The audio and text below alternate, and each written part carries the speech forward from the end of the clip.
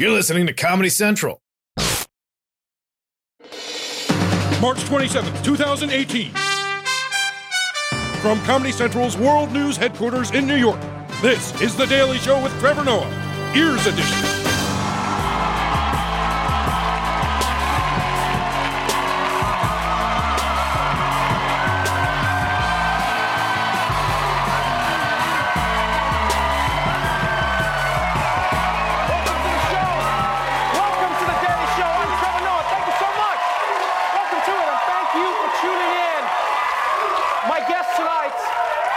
Tonight, actor and author Sean Penn is joining us, everybody.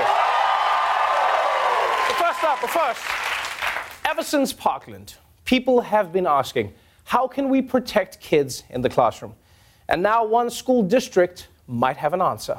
As the nation continues to debate the prospect of arming teachers, one Pennsylvania school district had decided to arm its community with the most basic of weapons, rocks. Every classroom in the Blue Mountain School District is now equipped with a 5-gallon bucket of river stones for students to stone an armed intruder. If an armed intruder attempts to gain entrance to any of our classrooms, they will face a classroom full of students armed with rocks, and they will be stoned. Yes, they will be stoned. That will stop these school shooters from committing adultery in medieval Europe. This is such a dumb idea. It's like bucket of rocks is both the idea and the metaphor for how dumb the idea actually is. Like, you realize with rocks, all the shooter needs is a helmet, and then he's back to being the most dangerous person in school. And besides, even if the kids have rocks, if the shooter whips out paper, that beats rock every time. So still, I mean, let's figure it out. Can't do gun control, so let's figure it out. Let's move on. Recently, we saw another major personnel shakeup in the Trump administration. H.R. McMaster is out as National Security Advisor, and he's being replaced by Geppetto cosplayer John Bolton. So, let's get to know the person who will advise President Trump on defense strategy in another installment of our recurring segment, Profiles in Tremendousness. I have the most dedicated people.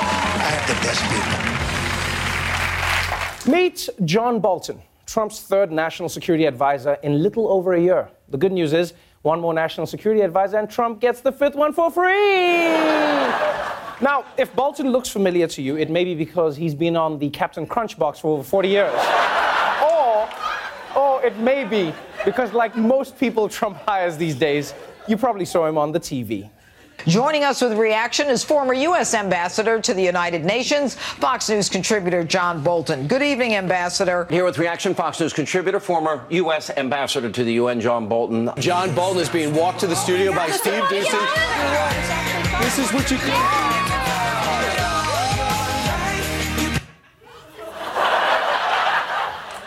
That's the look of a man who's either scared out of his mind or having the greatest orgasm of his life. I can't tell which. Maybe it's both. Now, as you heard in those introductions, Bolton is more than just another Fox pundit, right? He served in 3 Republican administrations, most recently as George W. Bush's ambassador to the United Nations. But don't be thrown off by his title as diplomat, because while Bolton may look like a harmless model train enthusiast, he's developed a notorious rep as a guy who really wants to bomb everyone. The former UN ambassador recently calling a preemptive strike in North Korea perfectly legitimate. I don't think there are any further diplomatic options in terms of trying to persuade North Korea to change its behavior. Our objective should be to overthrow the regime in Tehran. The Israelis should have struck about 3.5 years ago. You've written an op-ed today in the New York Times, and here's the headline. It's an eye-catcher. To stop Iran's bomb Iran. What do you mean? The earlier you strike, the more damage you can do. Damn. The earlier you strike, the more damage you can do. I think that's a horrible strategy for keeping peace in the world. Although it is a great strategy for tackling an all-you-can-eat buffet, you know? It's like, come on, the earlier you strike, the more damage you can do. Yeah! They put the good fish out first. Yeah! Look, the point is, John Bolton is ready to throw down with anyone at any time. He's basically Suge Knight if Suge Knight looked the opposite of Suge Knight. That's who he is. And here's the best example of how war-horny John Bolton is. He's still defending the one war that everyone agrees was a terrible idea. Bolton, to this day, a fierce defender of the U.S. military invasion of Iraq. I think the overthrow of Saddam Hussein, that military action, was a resounding success. I mean, it destroyed the Middle East and brought us ISIS, but other than that, nailed it, am I right? You know, something tells me that John Bolton would be a total nightmare at Jenga. Be like, what do you mean I lost? I got the block out perfect. It's like, yeah, but the tower fell down. I failed to see how these two are related. I don't get it. Oh, and if you think game nights with Bolton could be bad, try working with the man. Mr. Bolton also came under fire for his temperament, and more specifically, his temper. Carl Ford testified that he'd never seen anyone behave as badly in all his days at the State Department. Well, he got in trouble because he got in a fight in a hotel one night and chased some woman. He's been described as somebody who chases subordinates around hotel rooms and throws staplers at them. God damn. Yo, this guy sounds dangerous. I hope that they arm all his stuff with river rocks. I really hope they do. Really hope they do. So, congratulations, John Bolton, on your new position as National Security Advisor. Although, if you think about it, you would have probably had a better chance of Trump listening to you if you had just stayed on Fox News. That's it for the latest Trump administration staff shakeup. So tune in as soon as maybe tomorrow for another Profiles in Tremendousness. We'll be right back.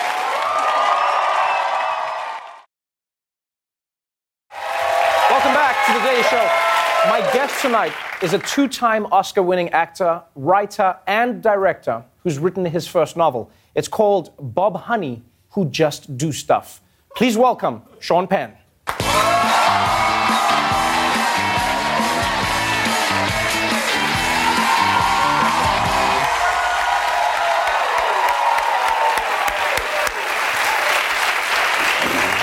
Welcome to the show. Thanks very much. This is a book that I would fail to describe with the amount of words I have in my vocabulary. It's a strange story that seems like a metaphor for real life. Bob Honey is a character in the book who goes around murdering people. He's a divorced septic tank worker, and he's an assassin who kills old people with a mallet. And yet, when I was reading parts of the book, I was like, but this also feels like real life because it seems like what's happening in the world today. Is it a metaphor? Well, there was a Norman Mailer many years ago wrote a book about why we were at war in Iraq. And he talked about democracy being very fragile because it was such a noble idea. Right. And that our darkest nature is such that we would be very infatuated with a fascism, right, if we didn't hold on to this democracy with everything we had. He also suggested that the paradox, and it was when we try to export democracy, we tend to create fascism in other places, right, and start to lean that way ourselves. So as I saw and felt the world vulnerable to that, and our world as Americans, I thought, well, the way not to join what a kind of common madness would be to laugh. I understand that. And I thought you might. And so I thought of this character, Bob Honey. And I thought, here's an American man, and put him, a guy compelled to service, right, in a country that doesn't actually demand mandatory service, which is something that I've always felt I missed out on, and that's something that would be very important in the sense that a young person who, whether the service is forestry or taking care of the elderly or military, whatever it was, that once one had a significant experience of having been able to make a real contribution themselves, right, that never leaves them, and therefore they engage, and by engaging, they're not ignorant. And by not being ignorant, they're not fooled. And they know who to hold accountable in government. So I thought I would take somebody who couldn't find direction of service but was compelled to service anyway, and put him in the kind of quicksand of this current climate in our country, and see how he danced over it. And, I mean, it is quite a dance that takes us through the book. There's a threatening letter that Bob Honey sends to a fictional president named Mr. Landlord. I don't know who that could be. And it says here, though the office will remain real, you never were, nor will be. you are not simply a president in need of impeachment, you are a man in need of an intervention. We are not simply people in need of an intervention, we are a nation in need of an assassin. So I challenge you to a duel. Tweet me, bitch, I dare you. This is a very dangerous approach for Bob Honey to take in this book. Do you feel like in many ways when you were writing this was your catharsis for what you're experiencing in the world right now? You know, writing for me is much more, it starts as melody before lyrics. And it was really being taken. In fact, you know, this whole idea that is not a new idea, that a writer or a musician or whatever has a muse, or there's some part of you that, or maybe it's not part of us, right, that becomes surprising. And when you hear something like that, and you go with it. And so in this case, I stumbled upon these characters, and the first character of it, really, is the character that is in essence the author of the book. So instead of just saying, well, I have a muse, or I gave it a name. Right. And I make him a character in the book who's really kind of the storyteller's voice. And the name is Pappy Pariah. So I think that I didn't declare the mission, I just accepted it.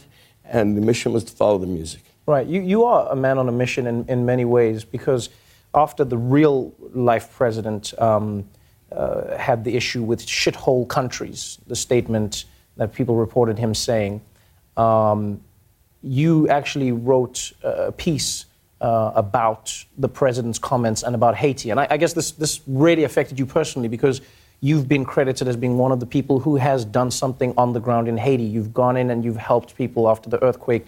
You've mobilized efforts to assist. Why do you think his comment about Haiti got you in the way that it did? I immediately flashed on the faces of these beautifully spirited, resilient men, women, and in particular children that I know in Haiti who so love the idea that is the United States of America. And before I thought anybody might get angry about what he'd said, I knew they'd be heartbroken. And it was like it was bullying, really cruelly bullying, so insensitive.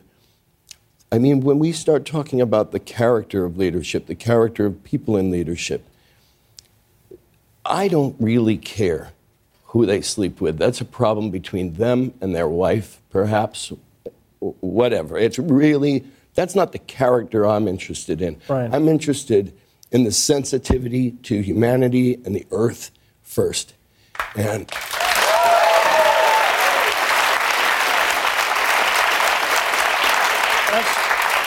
that's something that you've displayed over and over again. You haven't been afraid to go out into the world and to engage in some hairy situations. I mean, dealing with Haiti is one thing, but I mean, I remember I was shocked that you wanted to go out and meet with El Chapo.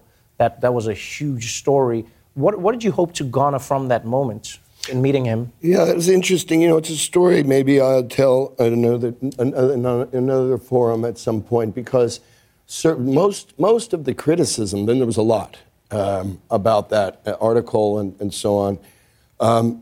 Most had not actually read the article. Right, there were regurgitations of other people's which is the internet comments today, yes. And so I'll never know if the article, when read, would have had the effect I would have hoped that it would have had, which is that I always felt that we needed to focus on the demand side more than the supply side, if only because we've been spending trillions of dollars for so many decades in trying to deal with the supply side. Right, off the drug epidemic, yes. Yeah, and there have been more people slaughtered in Mexico since the arrest of Chapo than anywhere else in the world that people have slaughtered, other than Syria. Right. In the last year and a half or whatever it is. It's something like 30,000 people in a year. So I was interested in talking to that man to try to understand what that psychology was. I often talked about it as an interview, but again, they didn't read the article. It was a meeting to discuss having an interview. Oh, wow. And later I sent questions, because then they were raided, and between the Mexican Marines and the DEA. They went after him, and they went into hiding, and I couldn't get back to him. Right. I was supposed to have a second visit because I wasn't able to get in touch with him, and that's when the interview would have happened. But that was the idea. Right. Before I let you go, you are admired by many people for being someone who genuinely cares for human beings in parts of the world that a lot of people don't care about. Recently, in Venezuela, we've seen some of the biggest flip from a country that was successful and thriving to people thrust into abject poverty and people being in many ways oppressed by a leader who some regarded as a revolutionary, yourself included at that time. When you look at what's happening now in Venezuela, how do you deal with the fact that you supported a leader who at the time seemed like the right leader to support and has now turned? Is there disappointment? Is there a way you contact him? How do you process that information? And how do you think people can help with what's happening in Venezuela? I don't mind saying that Hugo Chavez was my friend. He was a man whose initial mission was noble in that the poor people of that country did, for all intents and purposes, did not exist. They had no identification at all. Within his initial time as president of the country, they often called him dictator, but he went through more elections that were with worldwide observers than anybody has to go through here. And what his mission was to give identity to the poor, and the oligarchs had not done that before him. They had not looked out for their poor. Now, he had a lot of oil, and where there's oil, there's going to be a lot of interventionary politics from other places, including the United States. I think that you become very protectionist at that point. You start to live in a bit of a bubble. But his charisma was such that Elvis could keep it going. Right. When Elvis left the building, the institutions were not sound. Corruption was one of the things that he himself was looking to fight in many ways, and died before he had a chance to succeed or fail. And Maduro, who then became president and was his designee, is somebody that I had worked with in a situation related to some hostages in another country, where he was very pleasant, very smart, and that's what I knew about him. I don't think I'd ever written anything or publicly stood with him in support of anything, but I'd worked with him. I think that what can certainly be said is that to be in a situation where Elvis left the building and Chavez had created, it was a great flaw, a power of personality. Right. So the smoke and mirrors of holding that country up left. And then you had somebody who's really not a competent manager to begin with Maduro. And with a country so ready to go wrong, oh boy, did it. And now it's certainly time for a very diplomatic change as designated by the Venezuelan people. Before I let you go, one thing I would love to know from you, and to very few people I would ask this question and expect a candid response. Meeting with the people you've met in the world, do you think that we get the full story of what America's doing in the world and how they are shaping what direction the world is going in, having spoken to some of the people who deal with America from the other side? Yes, I mean, I think we're at about 28% of the country that has passports. And then there are various economic reasons why people aren't able to travel. Right. And without that context, I think we do suffer. And I think that news organizations, including some very well-intended ones, in the competition of commercial news, are so forced to focus on those sensational stories that even that which they might be able to transport us, to be able to share with us the context from the other side, there's just no room for it in this kind of dog-eat-dog of it. So we have a very monocultural, sensationalist news cycle. There's generally speaking, and I've seen a big change. When the Berlin Wall came down, I think it had a lot more to do with Levi's 501s and the dream of wearing them, and the Beatles' black market records, than it did with Gorbachev or Reagan. Right. It's just human dreaming having a power to make a change. The human dreaming, so much of it was to take the American model, the dream that is that. And increasingly now, I think that what we are is the most armed of existing democracies. And beyond that, I don't think that I would say that the respect and the aspiration that we modeled is no longer on our country. That's not a political comment. Right. That's a touristic comment. Where I've traveled, it's changed. And I think we owe it to ourselves to get it back. And the only way we do that is show that we know how to stop fighting with each other.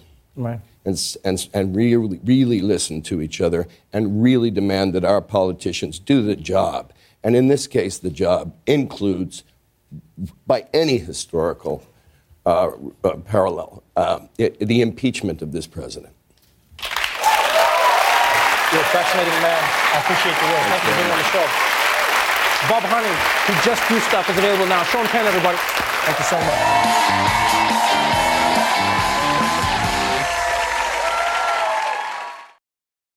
The Daily Show with Trevor Noah, Ears Edition. Watch The Daily Show weeknights at 11, 10 Central on Comedy Central and the Comedy Central app. Watch full episodes and videos at thedailyshow.com and follow us on Facebook, Twitter, and Instagram for exclusive content and more. This has been a Comedy Central podcast.